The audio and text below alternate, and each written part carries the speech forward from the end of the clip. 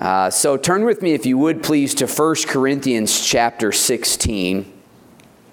And I'd invite you to go ahead and stand. 1 Corinthians chapter 16. Let's start in verse number 1. Years ago, when I preached through 1 Corinthians, you finish chapter 15. Chapter 15 is such a big chapter on the resurrection, the doctrine of the resurrection. And sometimes you get to the end of an epistle, and in my mind, I really thought that chapter 16 was going to be, I don't know how to say it, but a chapter I wasn't going to get a lot of material out of. And when I began to study through it, just kind of as I felt my duty to work my way through a book, to be faithful to whatever was here, there's some really good stuff here in chapter 16. I hope to be able to share some of it with you tonight. Here in verse number 1, Paul says to the Corinthian church, "Now concerning the collection for the saints, as I have given order to the churches of Galatia, even so do ye. Upon the first day of the week, let every one of you lay by him in store, as God hath prospered him, that there be no gatherings when I come. And when I come, whomsoever ye shall approve by your letters, them will I send to bring your liberality unto Jerusalem. And if it be meet that I go also, they shall go with me. Now I will come unto you when I shall pass through Macedonia, for I do pass through Macedonia.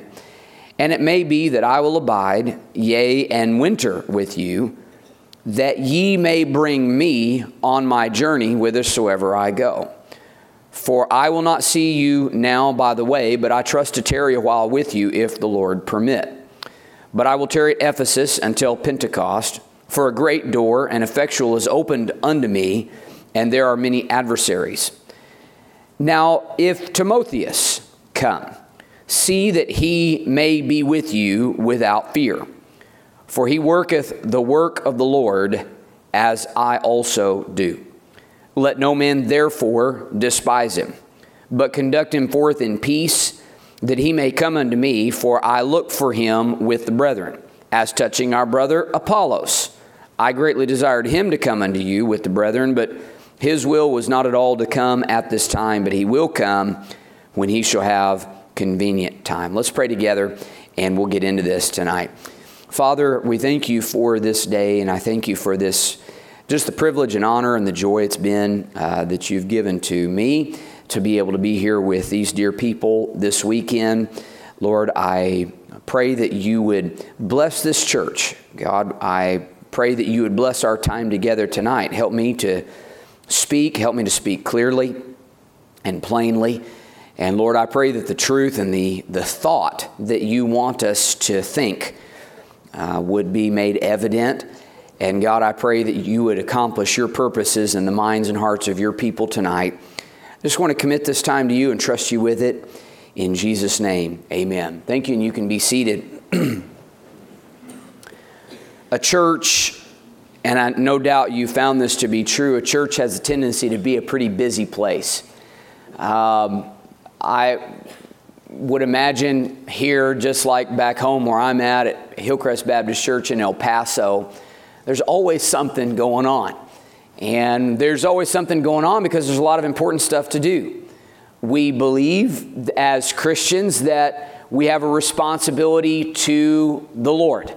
We're to be serving Him with our life. So we look for opportunities to use our gifts and talents to serve Him. And so that creates a certain amount of activity in a church.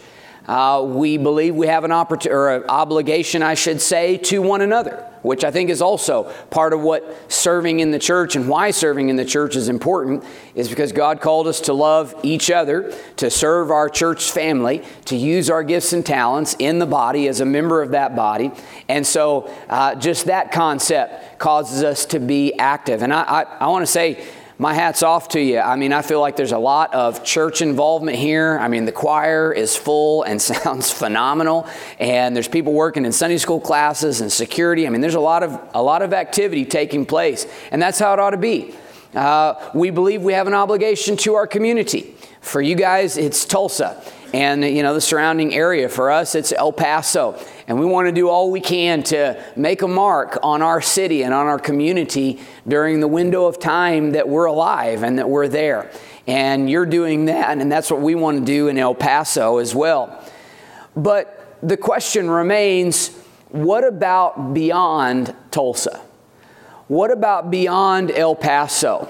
What are our obligations as a church, or as churches, I should say, to regions beyond our walls? Regions beyond just what we see in Tulsa and El Paso, or wherever you may be from. What about those regions? I remember being one time in a men's meeting in our church, and I'm just kind of being honest with you. I hope nobody from Hillcrest is watching this, because I'm not going to mention any names, but I remember being in a trustee meeting, and one of our men, we got to talking about a mission work or a church planter or something of that nature. And this particular trustee, he said, what business is that of ours? Let him do his thing out there, and we've got our stuff to worry about back here. We were trying to pay off debt and things of that nature. And I could feel what he was saying. I mean, we were trying to pay off our building debt and things of that nature.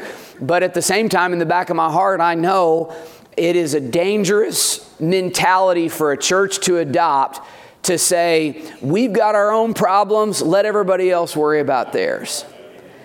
Now, we're all comfortable, or familiar, I should say, with the concept of missions and giving to missions and missionaries. And no doubt you're familiar with Faith Promise and the weekly giving that you do towards that cause. And that's a lot of that is actually adopted from this model that's talked about in Corinthians, both 1 and 2 Corinthians.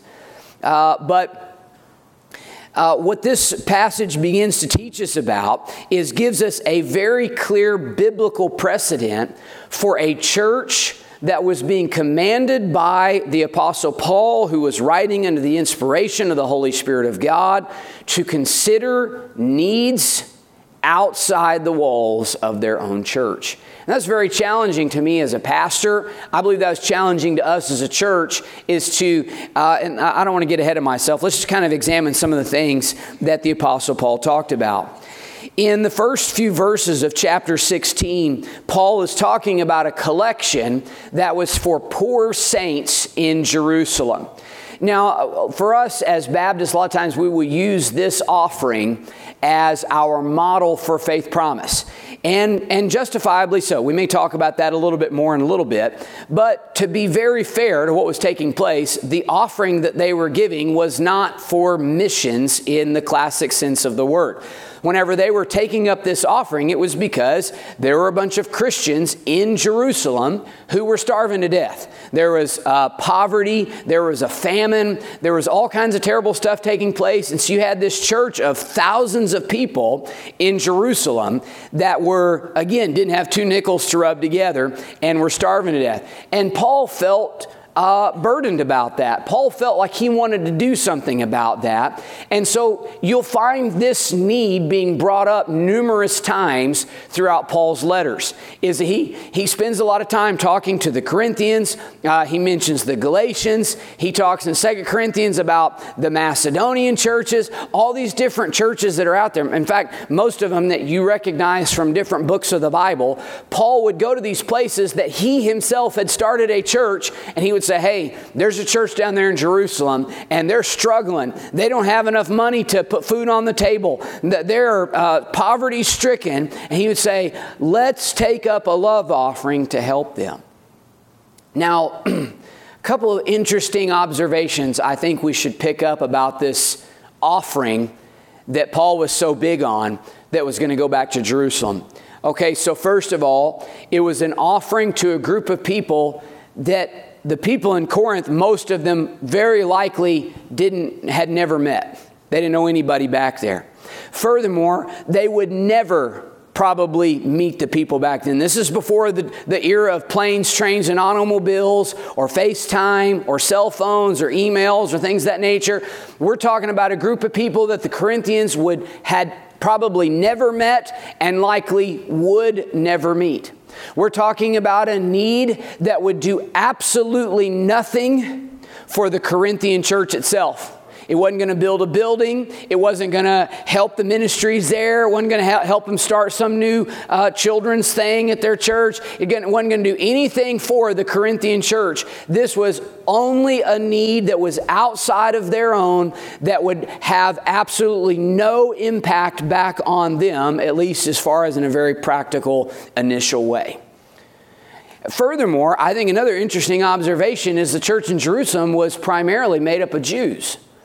And the church in Corinth was more than likely full of mostly Gentiles. The Jews didn't even like the Gentiles. I don't know exactly how the Gentiles felt about the Jews, but for the Jews, there was a time, you may remember the story where Peter goes to witness to the Gentile family, Cornelius and all his family, and he gets heat whenever he goes back because they're saying, what were you doing having supper over at a Gentile's house? And this is in a Christian church in Jerusalem. I mean, there was a time there, kind of an overlap, where it was a taboo to even go over to a Gentile's house. So not only is this church in Jerusalem that they're being asked to give an offering to, not only are they a group of people that they'll never see, not only is the money they're giving going to do absolutely nothing for the Corinthian church, at least in a very tangible way, but this is a group of people that for all intents and purposes doesn't even like them. Now look, you can say, well, they were all Christians, they were all on the same team. I mean, look, I feel like, yes, they were all Christians, they were all on the same team, but I don't think they always acted that way. You may recall that a bunch of Christian Jews showed up in the book of Galatians, and they didn't want to talk to any of the people in the Galatian churches. They kind of huddled off to themselves and let all the Gentiles, and Peter began to kind of come over and hang out with the Jews again because he didn't want to feel like he was a Gentile lover. I mean, we're talking about giving an offering to a group of people that, again, they would never see again, and that for all intents and purposes hadn't really been very nice to them and didn't really like them. And yet, here is Paul saying, I want you to give to this. Corinthian church, you have an obligation to be a blessing to this church that you'll never meet. You have an obligation to be a blessing to this group of people that probably don't even like you and that have probably been rude to you on more than one occasion. This is a big deal to Paul. He mentions it a number of times. The strategy that he begins to lay out is to lay up a little each Sunday between now and the time I come to see you. And that's kind of where we get some of our strategy for Faith Promise. He says, we're not just going to take up a one-time love offering. He says, I want you to save up just a little bit every week, and then there will be a bigger lump sum whenever it's all said and done. Give as God prospered you. I've got a whole nother message I like to teach out of 2 Corinthians chapters 8 and 9, where he says, yes, give with your heart, but also with your head. You know, I mean, the idea, I don't think Paul wanted anybody going bankrupt in their giving to missions, but he says, give as God has prospered you. But again, I just want to make sure that to get across, this to me is one of the main points of the whole sermon tonight, that Paul was telling them there's this church here in Jerusalem full of Christians that you probably never met, many of whom haven't been or won't be very kind to you moving forward in the future, that you're never going to meet. They're struggling pretty bad right now, and just on the basis of Christian charity, you need to be a help to them. Like I said, and maybe like the trustee in our church, who's a good man, he's very sharp with his money, and he wanted to be careful. Just like him, there may have been somebody in the Corinthian church who said something like this: why should we help them? What have they ever done for us? Which that's a loaded question in and of itself. We've got enough to take care of right here in our own church. And the Corinthian church did, by the way. They had all kinds of problems. Let them worry about our problems so that we can worry about ours. But that wasn't the attitude and the spirit that Paul wanted them to have. And again, I keep saying Paul, but Paul's under the inspiration of God's Holy Ghost. That was not the spirit and the attitude that God himself wanted the Corinthians to have. 1 John 3, verses 17 through 19, John says, but whoso hath this world's good, and seeth his brother have need, and shutteth up his bowels of compassion from him. How dwelleth the love of God in him? My little children, let us not love in word, neither in tongue, but in deed and in truth. And hereby we know that we are of the truth, and shall assure our hearts before him. Now look, John said it to individuals. Paul is saying that to a church. He's saying, hey, as a church, God has blessed you. And you know the old adage, Jesus said it, to whom much is given, much is required. Now look, God has blessed Eastland Baptist Church. God has blessed Hillcrest Baptist Church. There's a lot that I walked into, and every time I get introduced, people say, and rightfully so, that whenever I became the pastor, there was a bit of a mess at the church, and that's true. But there's a whole lot of good stuff I inherited as well. And there's a great ministry that's there as well. And that, what we have the ability to do as a church constantly weighs on what then I ought to do. What we ought to do. As God blesses, we are obligated to be a blessing to others. Churches ought to be helping other Christians out there that are hurting and struggling if they're able to. Our churches are not allowed to focus only on our four walls and nothing more. We are part of a bigger cause, a larger family. Now, I want you to notice what else he says in here. Not only does he expect the Corinthian church to be a blessing to another group of Christians down in Jerusalem they never meet, but Paul also talked to him about being a blessing to him. And that's kind of a funny thing, but you got to understand Paul was talking as a missionary. And throughout the course of the text here in verses 5 through 9, Paul says he was going to be passing that way and desired. He says, it's my desire that you would bring me on my way. Which in Bible terms is basically a way of just saying, hey, I'm a missionary and I need missionary support. Missionaries come through and they present their need at a church. And generally speaking, that is the phrase that they're trying to get across to everybody, is we need your help to bring us on our way. And I know that you know this, but I think it's just worth saying again that missionaries don't go to the mission field for free. They don't get there because somebody on a foreign mission field called them to a job over there and is paying them to come start a church in Germany or wherever that they're going.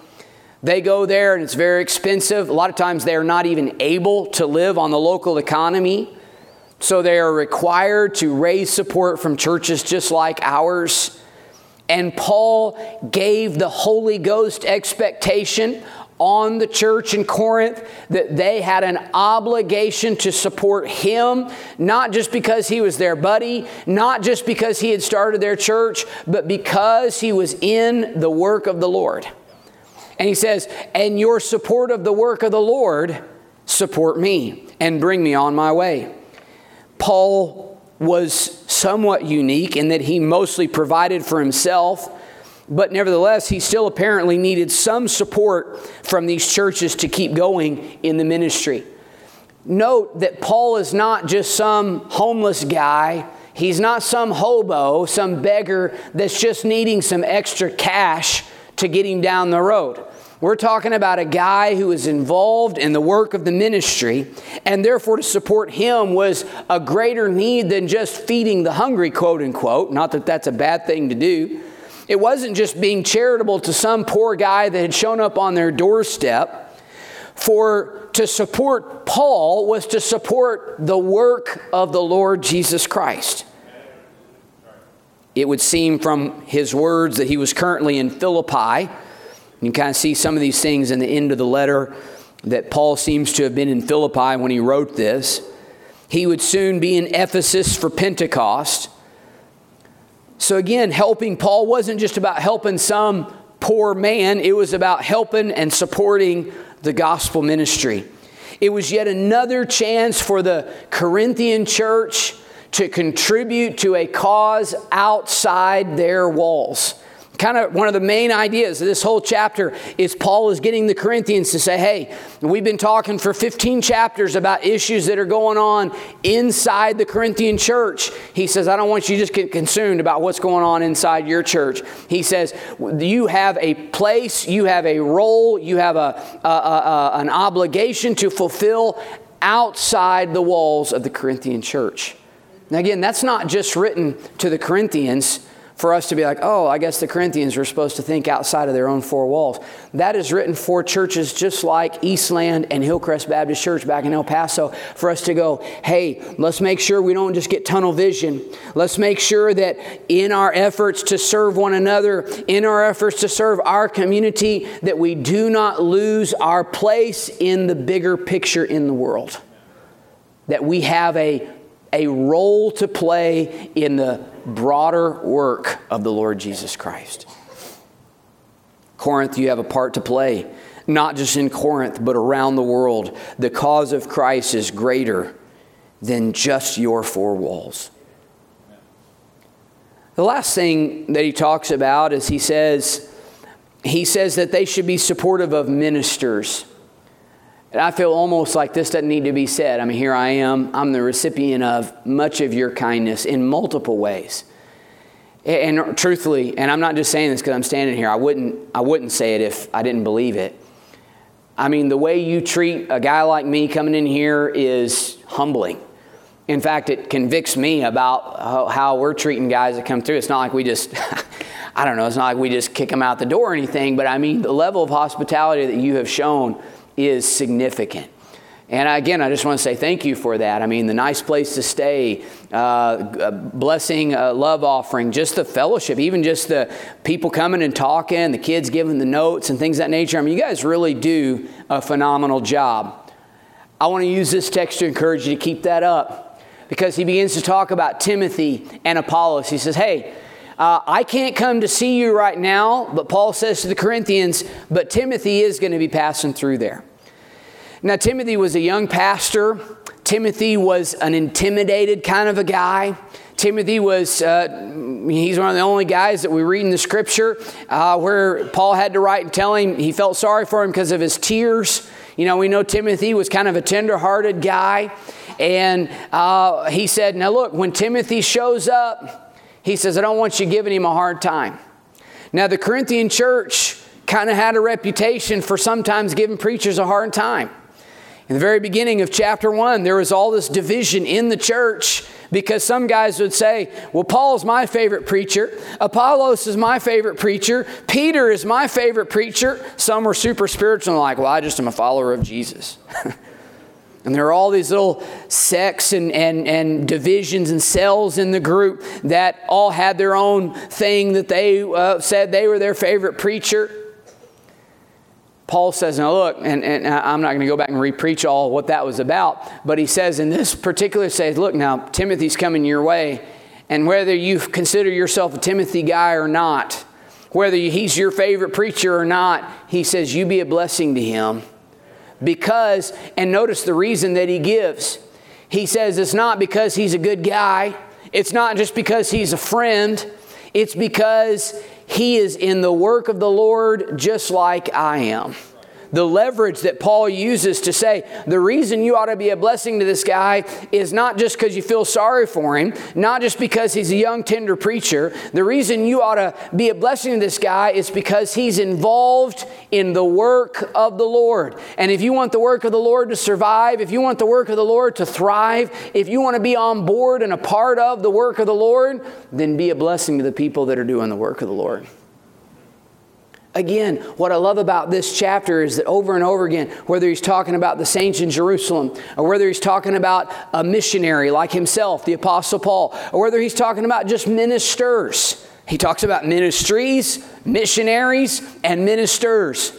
And in all three of those, he's saying, hey, Corinthian church, make sure you're a blessing outside the walls of your church. Now, Paul's not your missionary. Timothy's not going to be your pastor. Jerusalem, that church probably never going to do anything for you. But you be a blessing to them. Isn't that the Spirit of the Lord Jesus Christ?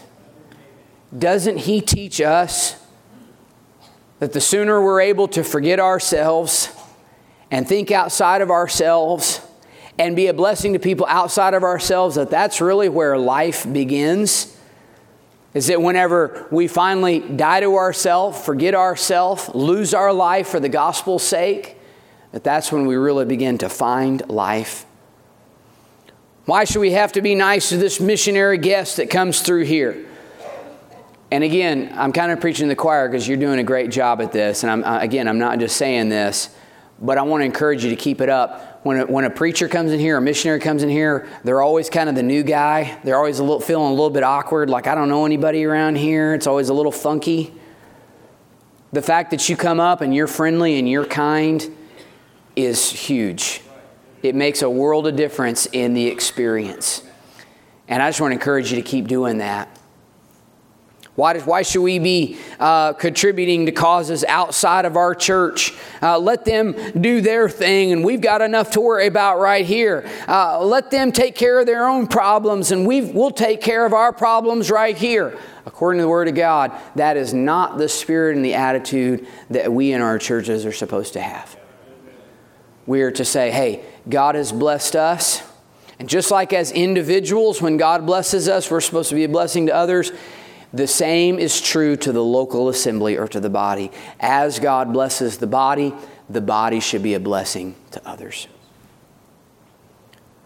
As God enables us, we need to do what we can to support ministry needs outside of our own. Whether that's financial, whether that's emotional, whether that's spiritual support by way of prayers and things of that nature.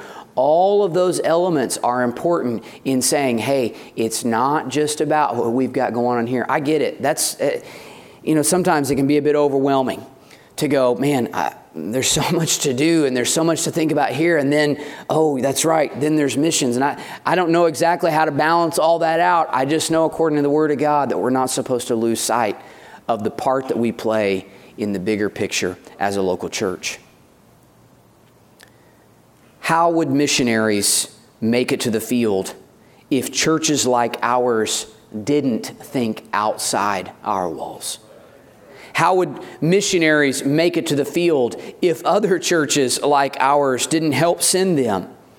Whenever I think about Hillcrest Baptist Church, there was a point in time in which a church in the panhandle of Texas, somewhere in Pampa, had to send an old guy, well, at that point he was a young guy, but a man by the name of Bob Stewart down to El Paso, Texas to start a church in this middle of nowhere, quite literally backside of the desert city in El Paso, Texas, to start a church that now my family and many other families have been able to enjoy for over 60 years.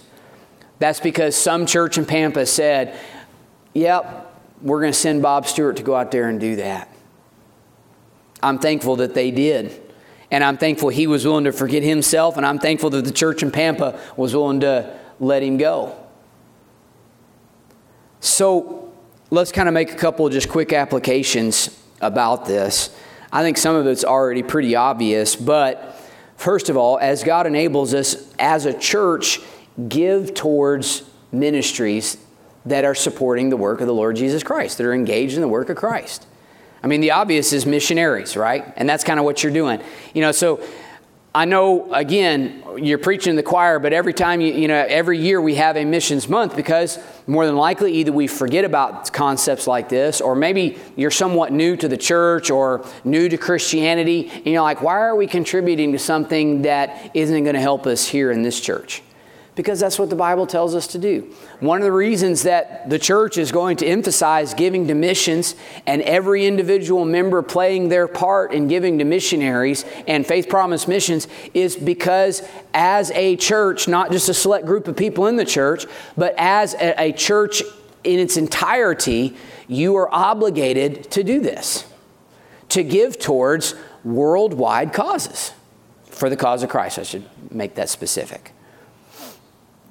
So give to missions as individuals and as a church. Whether it's missionary support, things like helping church planters, That kind of stuff's a big deal. Things like, and I know you guys have been faithful to support various colleges and Bible printing ministries, all those kinds of things. I mean, if it's contributing to the work of the Lord, if it can fall under that umbrella of the work of the Lord, it's part of our, I believe, obligation to say, let's do what we can do to help. Secondly, I want to point this out, that a sound and biblical strategy for accomplishing this is to regularly give to the missions fund. Now again, I tried to make this clear earlier. They're not calling this a missions fund here in 1 Corinthians chapter number 16. The people were giving specifically towards hungry saints in Jerusalem.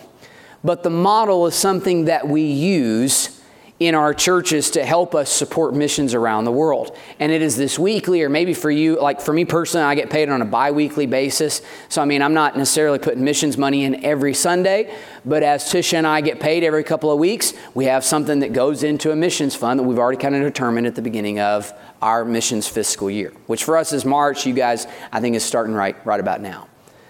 So this is a sound strategy. Instead of just saying, well, you know, we've got a couple extra $100 in the savings account, let's make one big donation at one time. There is wisdom in a weekly program that over the course of the long haul makes a big difference.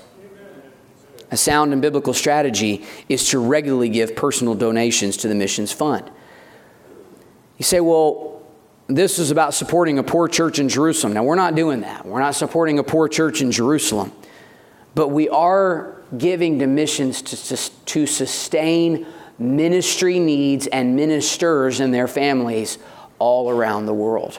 And that is a noble and an important work. So again, Eastland Baptist Church, I just want to continue to encourage you and challenge you, as God enables, do what you can to support ministry needs outside the walls of the church. This is what God has called us to do as churches. Again, I'm very blessed and very thankful to be a part of Hillcrest Baptist Church. It has been one of the great honors and joys of my life to be able to participate in that wonderful ministry. I love it. And yet, probably a week doesn't go by that I'm not somehow conscious of, okay, God's blessed us. What am I supposed to be doing with that blessing? And again, I believe that applies not only to us as individuals, but to us as a church. And I say that to you as Eastland, as I say it to myself at Hillcrest Baptist Church. Let's make sure that we got to focus on taking care of the needs of our church, taking care of the needs of the people in our church, loving one another and reaching our community in Tulsa and El Paso respectively. But let's make sure that in the process we also remember we are one church among many. And we've got a part to play in the bigger picture. Let's just make sure that we're playing it. All right? Let's stand to our feet with heads bowed and eyes closed.